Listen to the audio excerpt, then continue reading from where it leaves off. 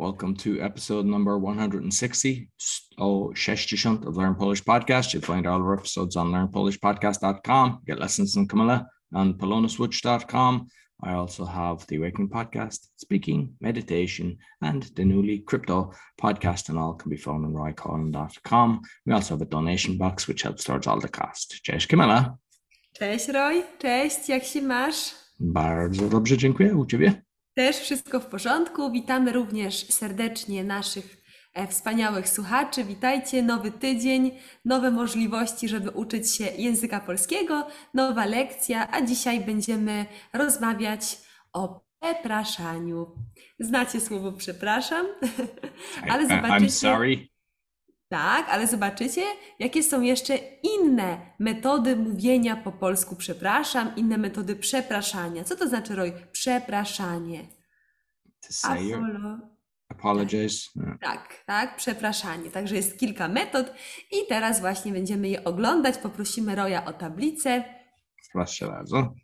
Często jest tak w życiu, że robimy czasami złe rzeczy i ktoś potem jest smutny.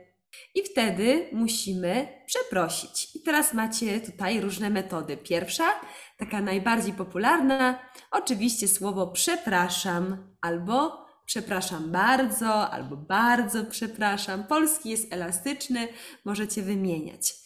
Jest mi bardzo przykro. Co to znaczy, Roy? Jest mi bardzo przykro. Albo ogromnie. I'm so sorry. Tak? Jest mi bardzo przykro. Albo jest mi ogromnie przykro. Dobrze. Numer 3. Wybacz. Albo wybacz mi. Co to znaczy? To no. Wybacz. Forgive me. Tak? Forgive wybacz. me. Okay. Forgive me. Tak. Numer 4. To, co zrobiłem, M to jest mężczyzna, albo to, co zrobiłam, to jest dla kobiety forma, było niemądre. What I did? It was not clever. Tak, not clever. Tak, to co zrobiłam było niemądre albo niewłaściwe, not correct. To wszystko moja wina. Everything is my fault. Dobrze. Wybacz mi proszę moją ignorancję albo arogancję. It's like forgive my ignorance. Albo arrogance, tak? Dobrze. Przyjmij proszę moje najszczersze przeprosiny. Przyjmij, accept. Tak? Przyjmij proszę, please accept, moje najszczersze przeprosiny. My honest apologize. Tak? That's a hard one. Tak, powtórz Roy. Przyjmij proszę. Why did I say that? Przyjmij proszę moje najszczersze przeprosiny. Dobrze. Nie złość się na mnie. Don't be upset, don't be angry. Tak? Nie złość się za mnie. Na mnie. Nie złość się na mnie. Powtórz, Roy. Nie złość się na mnie. Dobrze. Teraz wiem, albo teraz rozumiem, że nie powinienem to jest dla mężczyzny, I shouldn't dla mężczyzny, nie powinnam, I shouldn't dla kobiety, tego zrobić. Co to znaczy? Teraz wiem. Now I know, I understand, I shouldn't do it. Dobrze. I proszę powtórz formę męską. Teraz wiem, teraz rozumiem. Teraz wiem, rozumiem, że nie powinienem tego zrobić. Dobrze. Zachowałem się, to jest forma męska, I behaved, tak? Zachowałem się. Dla kobiety zachowałam się jak głupek. Głupek to jest... I behave stupid, is it? Yeah. Tak. Zachowałem się jak głupek. Przepraszam, że cię zawiodłem. Albo kobieta mówi, przepraszam, że cię zawiodłam. Co to znaczy? Zawiodłam to jest disappointed you, tak? Przepraszam, że cię zawiodłem. Przepraszam z całego serca. I am sorry from all my heart. Dobrze. Trudno mi wyrazić, jak bardzo jest mi przykro. It's hard to express how sorry I am, tak? Trudno mi wyrazić. It's hard to express. I chciałabym wyrazić, jak bardzo mi przykro. I would like to express how sorry I am, tak? I teraz Roy, przeczytaj wszystkie od początku. Przepraszam. Przepraszam. Jest mi bardzo ogromnie przykro.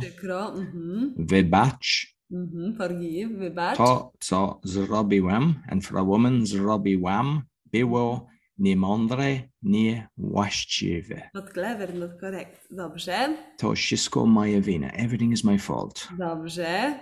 Wybacz mi, proszę, moje ignorancję, Moją ignorancję. arogancję. Dobrze. Twoje ulubione teraz. Your favorite. Przyjemnie proszę Przyjmij, proszę. moje najszczersze przeprosiny. Przeprosiny, apologizing, tak? Przeprosiny. Dobrze. Nie złość się na mnie. Don't be angry on me, tak? Nie złość się na mnie. Ja będzie, bo ja musisz czytać wszystko. Roy, wybacz mi. Teraz wiem, rozumiem, że nie mężczyzna, powinienem tego zrobić.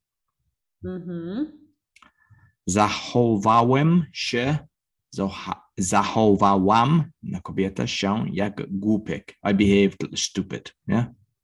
So, przepraszam, że cię zawiodłem.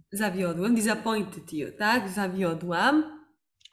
Przepraszam ze całego serca. I'm sorry from my whole heart. Dobrze. Trudniej mi